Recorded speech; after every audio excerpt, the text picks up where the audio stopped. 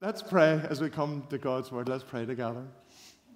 Father God, we do thank you for your presence with us.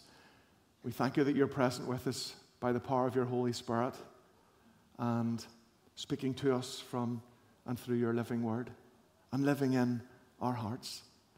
So, Father, we ask that you would help us to be open to you today and that you would speak, for your servants are listening. In Jesus' name, amen. Amen. So we're going to read from God's Word, and we're reading from 1 Corinthians chapter 13, and we're going to spend some time in here over the next few weeks in Corinthians, as we look at our first vision priority. So 1 Corinthians chapter 13, and it's on page 1154 if you want to pick up a church Bible, or follow on your device, or the words will be on the screen. And Paul writes this. He says, "And yet I will show you the most excellent way. If I speak in the tongues of men or of angels, but do not have love, I am only a resounding gong or a clanging cymbal. If I have the gift of prophecy and can fathom all mysteries and all knowledge, and if I have a faith that can move mountains, but do not have love, I am nothing. If I give all I possess to the poor and give over my body to hardship that I may boast, but do not have love, I gain nothing. Love is patient, love is kind, it does not envy, it does not boast, it is not proud. It does not dishonor others, it is not self-seeking, it is not easily angered, it keeps no record of wrongs. Love does not delight in evil, but rejoices with the truth. It always protects, always trusts, always hopes, always perseveres. Love never fails. But where there are prophecies, they will cease. Where there are tongues, they will be stilled. Where there is knowledge, it will pass away. For we know in part and we prophesy in part, but when completeness comes, what is in part disappears. When I was a child, I talked like a child, I thought like a child, I reasoned like a child. But when I became a man, I put the ways of childhood behind me. For now we see only a reflection as in a mirror. Then we shall see face to face. Now I know in part, then I shall know fully, even as I am fully known. And now these three remain: faith, hope, and love. But the greatest of these is love." Well, a few days ago, December 29th actually it was, and just between Christmas and the New Year, my nephew Thomas and his fiancée Emily were married, and there's a picture of them, a happy couple. They were married in Grey Abbey Church, and they asked me to officiate at the wedding. I know, right in the middle of my week off. It was kind of a busman's holiday for me. But it was, of course, it was a great privilege, it was a great pleasure, it was a great honor for me to lead my nephew and his bride in the taking of their marriage vows and to proclaim them husband and wife. And it was a very special day for all of us. It really was. And during the wedding service, this passage I've just read was read by my niece, 1 Corinthians 13. And this is a passage of Scripture that's often read at weddings. And yes, it's easy to see why, because it's one of the great love passages of the Bible. In this short passage of just 13 verses, the word love is mentioned 9 times. 9 times. And of course, it's a very appropriate reading for a wedding, for a man and a woman coming together to express their love for one another in marriage. But 1 Corinthians 13 is also about something much bigger than just being a nice, if slightly sentimental reading to be brought out for a wedding. Of course, it's very appropriate for a bride and groom, but it was not written exclusively for brides and grooms. It was not written even exclusively for husbands and wives. No, Paul wrote 1 Corinthians 13 to the church. He wrote it to a whole congregation of people in all sorts of relationships, Single, married, widowed, divorced, separated, or whatever. 1 Corinthians 13 was written to a congregation of all sorts of people, a congregation just like us. All sorts of people. And it was written to apply to all sorts of people in the church down through the generations. And so as it was not exclusively written for just a bride and a groom, so neither was it written exclusively for just a wedding day. No, 1 Corinthians 13 was written to a congregation for everyday use. It's a passage that guides us, challenges us, inspires us in how we are to relate to all people in every relationship and on every day of our lives. And it's a real gem. And it's a good place to start this morning as we start into our new series, Deeply Connected. As we start at the start of this new year to focus on the priorities of our new God-given vision for us as a church family here at Orangefield, together with Jesus bringing life to Belfast and the nations. And so we start this morning by homing in on our first priority of our vision, deep connections. Deep connections, growing as God's family, marked by hospitality, authenticity, and deeply committed relationships.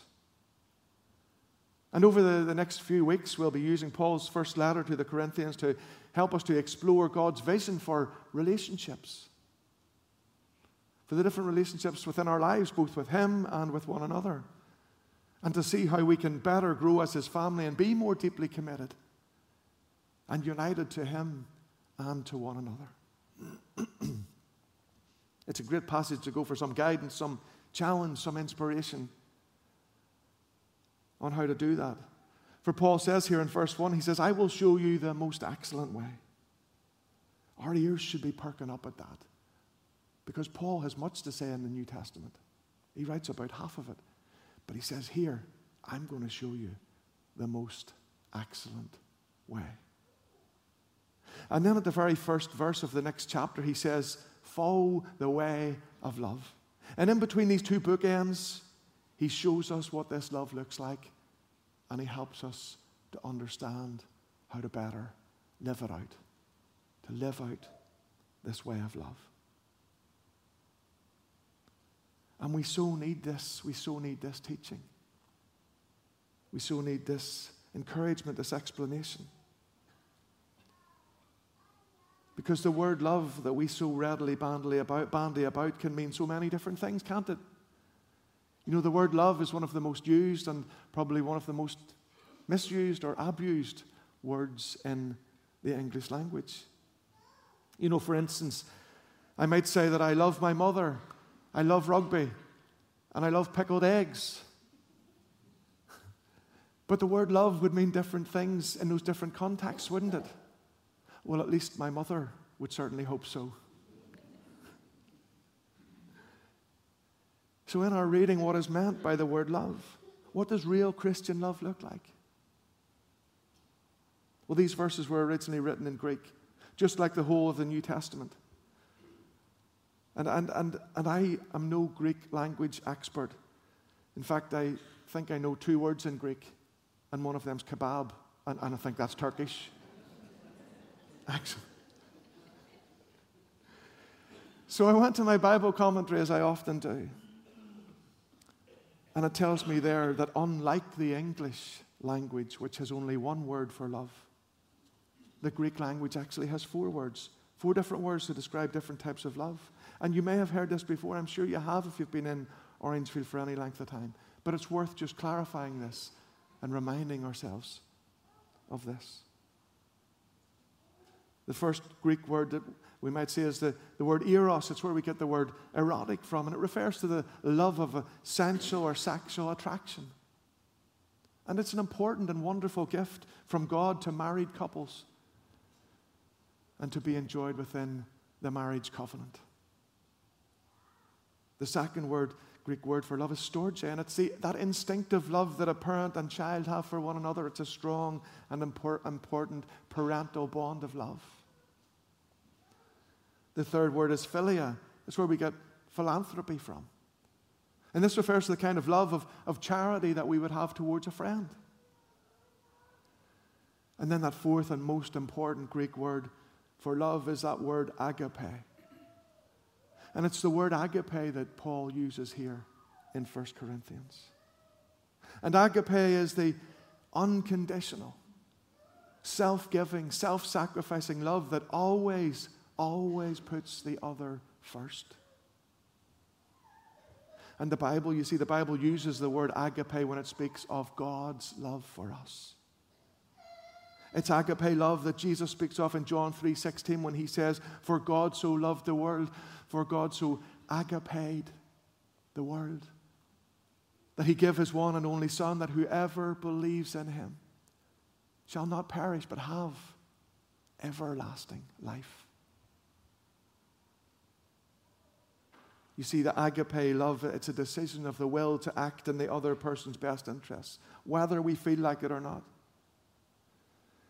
It's getting down from the supper table and washing dirty feet, even the feet of the one who would betray you to death. It's about being willing to lay down your life to save people who don't care about you, to save, in fact, even those people who are killing you. At the cross we see agape love demonstrated most fully. Here is love vast as the ocean, loving kindness as the flood, when the Prince of life, our ransom, shed for us his precious blood. That song speaks of the floodgates of heaven opening and God's agape love being poured out and out and out and out and out on us. On us. Receive it today. Receive it today. The cross is what real agape love looks like. So now we know. Now we know which Greek word for love is being used in this passage and what that particular love looks like. It's the way God loves us, and it's the way God calls us to live, to act towards others as well. You see, this passage speaks of the way of love as a way of life, a way of living. And it's a way that chimes right in with our first priority as a congregation, for the way of love as a way of life leads us inevitably to becoming more deeply connected to one another, more deeply committed in our relationships, and to growing in love as God's family in this place. Now, I want to tell you that I already see much love being shared in and from this place and between you amongst members of this church family. I see it, I hear stories of it every day. I'm very thankful for it. Be encouraged. I see much evidence here of hospitality, of authenticity, of committed relationships already in place, and it's beautiful. It's beautiful. Thank you. But in 1 Corinthians here, Paul sets out a way of life that challenges, encourages us on to grow in this way of life. Inspires us to further share the love, to deepen the existing relationships, to build new ones, and how to maintain and develop those connections. And you see, Paul sets out his teaching on love in the context of a whole raft of different gifts. And he talks about these in the chapters either side, on chapters 12 and 14, and some of them also here in chapter 13. Where Paul mentions gifts, verse 1 of tongues, verse 2 of prophecy and knowledge and faith, verse 3 of giving. And he encourages us to eagerly seek these gifts. But he also reminds us in verse 13 that the greatest of these is love. In fact, he says, without love, I could have all the other gifts, but without love, I would have nothing. Nothing. So he invites us, encourages us to eagerly seek the other gifts.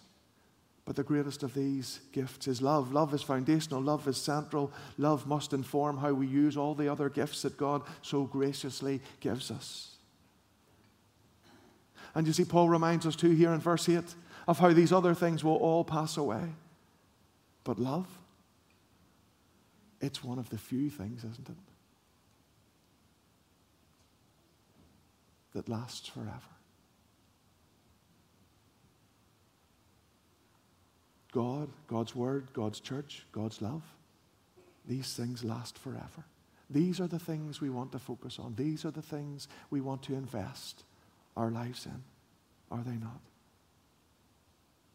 Love, he says in verse 8, it lasts forever because love never fails. Aren't those three beautiful little words? Verse 8, love never fails. Full stop. God wants us to get that. Love never fails, it never ends, it never stops. Love is eternal, love is everlasting. And then Paul spells out for us here as well in verses 9 to 12. He says how our love will be made complete when the one who is complete, the Lord Jesus Christ, when he returns. You see, on that wonderful day when Jesus comes back, he will finish the good work that he has begun in us. And we and our love will be complete, just as even now he and his love is complete. And then Jesus tells us, he says in John 13, 34 and 35, he says, a new command I give you. He shows us what his love is like. And then he says, a new command I give you, now love one another. As I have loved you, so you must love one another. And then he says, he tells us how the world will know we are his disciples. And you know, sometimes we think all sorts of different things that might make us distinctive in the world and how they will know we are his disciples. But Jesus gives us one. The world will know that you are my disciples by the love you have for one another. Oh, it's challengingly simple, isn't it? The world will know that we are his disciples. The world will know that we are Christians by the love that we have for one another. And as I've said, in 13 verses, the word love is mentioned here 9 times. So this is a good place to go to help shape us into the people of love, deeply connected to him, to one another, to help shape us into the church that Jesus has redeemed and called and commissioned and anointed and filled us to be. Ephesians 5, Paul tells us Christ loved the church and gave himself up for her. Why did he come? Why did he die? Who does he love? Christ loved the church and gave himself up for her. And you know, the Bible tells us that our God is many things. He is many things. He is indescribable. He is many things. But 1 John 4 tells us that God, amongst other things, God is love. God is love. And so it's important for us to know that we don't love in order to make him love us or in order to try and work our way into his favor. No, he comes. He comes to the cross. He dies for us. He rises again. He is love. He says, this is how I love you. He offers us that love. He invites us into that love. He has taken the initiative. He always takes the initiative. And John writes, we love. Why? To try and pull ourselves up by the bootstraps? No. We love because he has first loved us with an amazing grace. And of course, our loving and living the way of love will immediately be seen in how we think and speak and act. And this love is completely countercultural. Excuse me. Paul's description of the action and behavior produced by love is distinctly countercultural. We don't encounter it out there in the world. And this way of love speaks against the envy, the pride, the self-centeredness of this world. You see, as a society, we're self-centered. We're obsessed with the selfie, aren't we? And I just found this out during the week as well as I was doing some research, that between 2008 and 2021, more than 400 people died accidentally as they tried to capture the perfect selfie. Yes, they fell off the cliff, the train ran over them, or the bear caught up with them. When they were doing what? Trying to get a perfect photograph of themselves.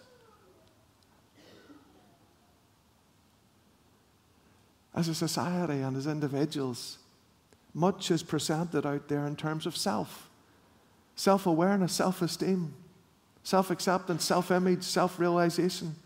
So to present a way of existence in which a person lives for the other, living a life of loving self-sacrifice, it's highly countercultural. It's radical, it's revolutionary, it's provocative. It's going to get people's attention. They're going to ask questions. And then we're going to say, yes, we love because He has first loved us. And you. So following the one who gave His life as a sacrifice, for us it will be a humbling and undoubtedly costly in terms of human recognition and progress as far as secular society defines it. Actively seeking downward mobility, taking up our cross and following in the footsteps of the one who humbled Himself to death on a cross. It's completely countercultural to a world which is seeking upward mobility. It's this kind of agape love that caused Jesus to suffer and die on the cross. That's the kind of love described here in 1 Corinthians. That's the love that God has for us and that He calls us to live out in our lives as His church going forward.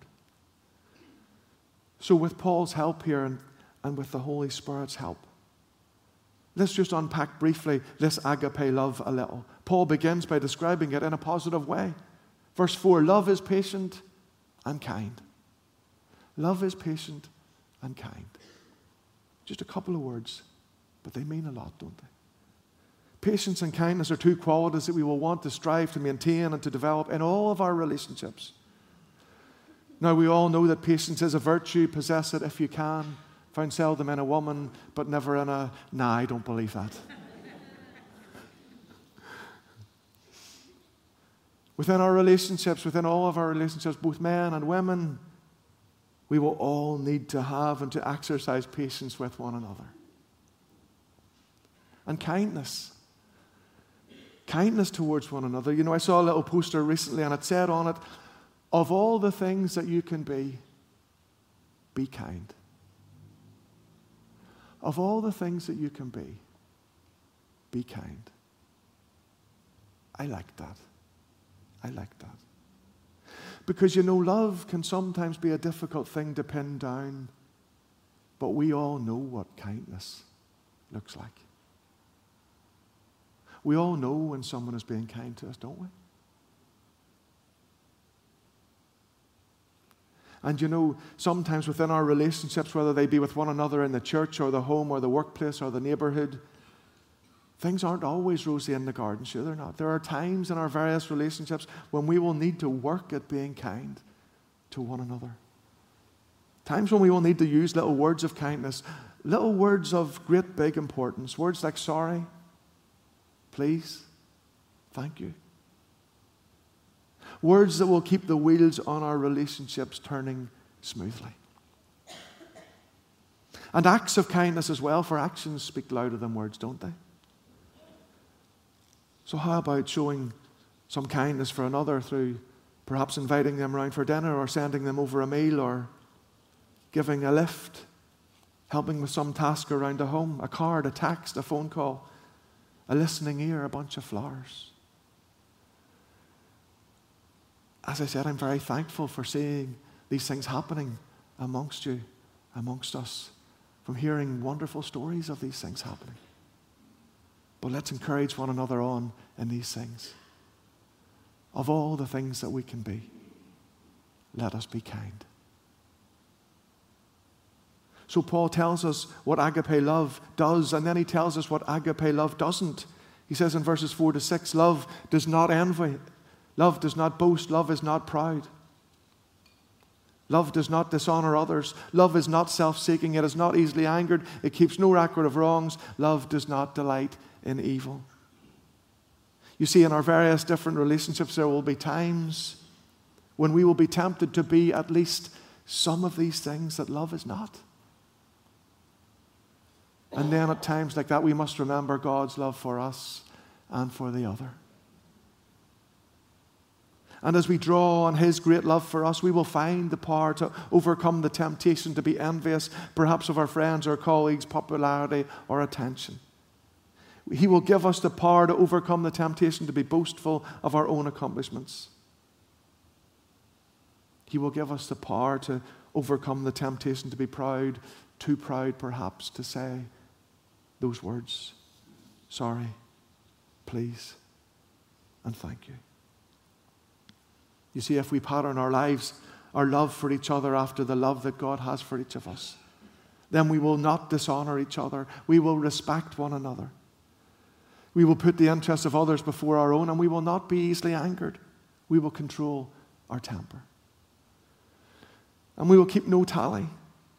I love that God is not keeping any record of my wrongs. That's good news for me. I don't know about you. Good news for me.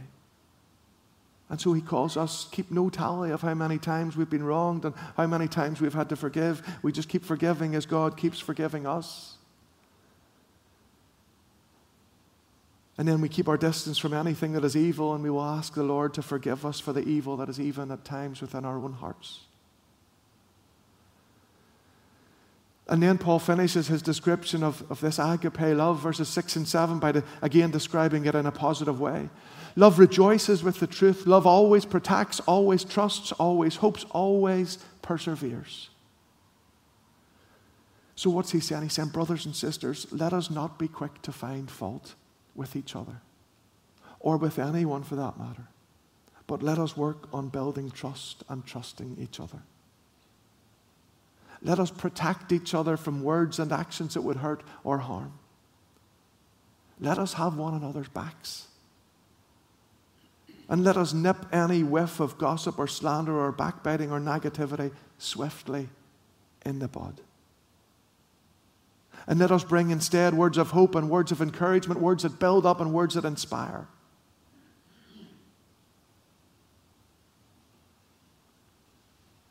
Perseverance, let us persevere in love through the challenges of life, and our lives, our relationships, our families, our churches, our communities will flourish as God intends. And so just as I finish, Paul reminds us here in verse 8 of that wonderful truth, that beautiful bottom line. Love never fails. God's love and a love that is built on His love never fails. Oh yes, human love is fickle and weak, but God's love is stable and strong. As the psalmist often reminds us elsewhere, as well as just here in Psalm 136, he says, God's love endures forever. Wow, just a few words, but something is eternal. Deep and wide. It's a little song we used to sing. You know, the love of Jesus is so wonderful. So high you can't get over it, so low you can't get under it, so wide you can't get round it. Wonderful love never fails. His love is strong. His love endures forever. You see, our God is the source, the wellspring of a love that never fails. And day by day, He wants to give us that unfailing love. Romans tells us, Paul writes in Romans, that He pours His love into our hearts by the Holy Spirit that He has given us. And you know, there's a number of different ways that He will do that. Through the various different means of grace, that He will pour His love into our hearts by His Holy Spirit. The first is this: He gives us His love as we read His Word. It's His great love letter. His love letter to us. In here we read most clearly of God's great, unconditional, self-giving, self-sacrificing agape love. And you know, we're just at the beginning of a new year, so why not start some Bible reading program or plan? Why not subscribe to some Bible reading notes for this year? He gives us his love as we come to him in prayer and prayers of adoration, confession, and thanksgiving, both individually in our personal quiet times and corporately in our prayer meetings in church on Sunday and on the first and third Wednesdays of every month. He gives us his love as we engage in prayer ministry, as we let others pray with us and for us. He gives us his love as we take part in 24/7 prayer. The board's out there now for the Clarawood one. Let me encourage you to take a slot and sign up. And he pours his love into our hearts by his Holy Spirit as we worship him.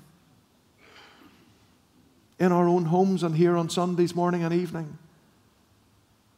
When we gather, we worship him in different ways, amongst other things, in song, through the sacraments, and in our offering, in being generous with our treasures, our time, and our talents.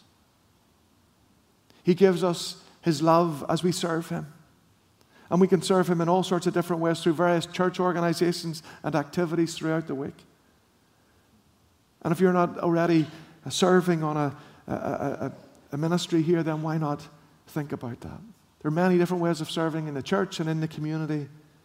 If you'd like to find out more about that, please just ask us. And God gives us his love as we share it with others through outreach. For there is simply no better way of receiving God's love than sharing God's love. He uses us as a channel of his love out to the world. Sharing it is the best way to receive it. And one of the ways that we do that here at Orangefield is through our Alpha course. And as you've already heard, we've 2 new courses starting within the next couple of weeks. Tuesday, 16th of January in Art Cafe. Wednesday, 17th of January in Oak Centre in Clarawood. Please check these out or register for them through the church website or the Friday email or by contacting the office. Or speak to Brian Campbell or Amanda Forsyth. But Alpha is a great way to both receive and share God's love. If you haven't already done Alpha, let me encourage you to sign up for it. And if you have already done Alpha, then let me ask you, who are you going to invite to the next one?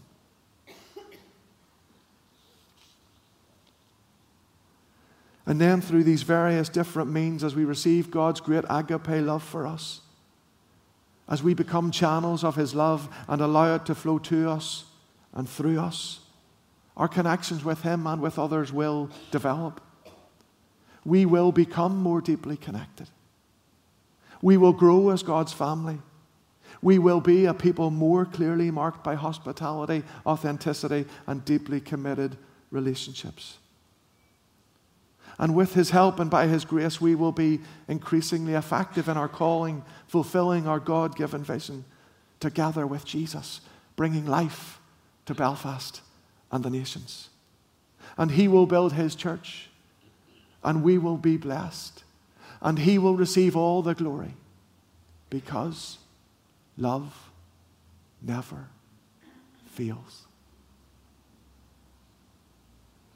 Amen. Shall we pray together for a moment? Let us pray. Father God, we thank you and we praise you that you have shown us the most excellent way, the way of love. We thank you that at the cross you most fully shown us what this great love, agape love, looks like. Unconditional, self-giving, self-sacrificing love that always puts others first. We thank you and we praise you that you are love. That we don't have to strive to try and pull ourselves up by the bootstraps so that you might like us. No, Christ loved the church and has already given himself up for her. And we therefore love not to try to gain your favor, but in grateful response to your love for us, we love because you have first loved us. So pour afresh, we pray, your love into our hearts by your Holy Spirit. Give us your love as we day by day take opportunities to read your word, to come to you in prayer, to worship you, to serve you, and to share your love with others. And we take a moment in worship now, in the silence, in prayer, before God to receive his love right now we open our hearts, our minds, our lives, and we receive his love now as we continue in prayer and in a moment of silence before him. Come, Holy Spirit. Pour your love into our hearts, we pray. And then we take a moment to ask God how he would like us to better share his love. How he would like us to better share his love amongst our family, our friends, our neighbours and colleagues. Lord, show us now how to better share your love. Who with? So, Lord, empowered by your Spirit and drawing on your grace, we will build our lives upon your love, for it is a firm foundation. And we will put our trust in you alone, and we will not be shaken. For there is no one like you, there is none beside you.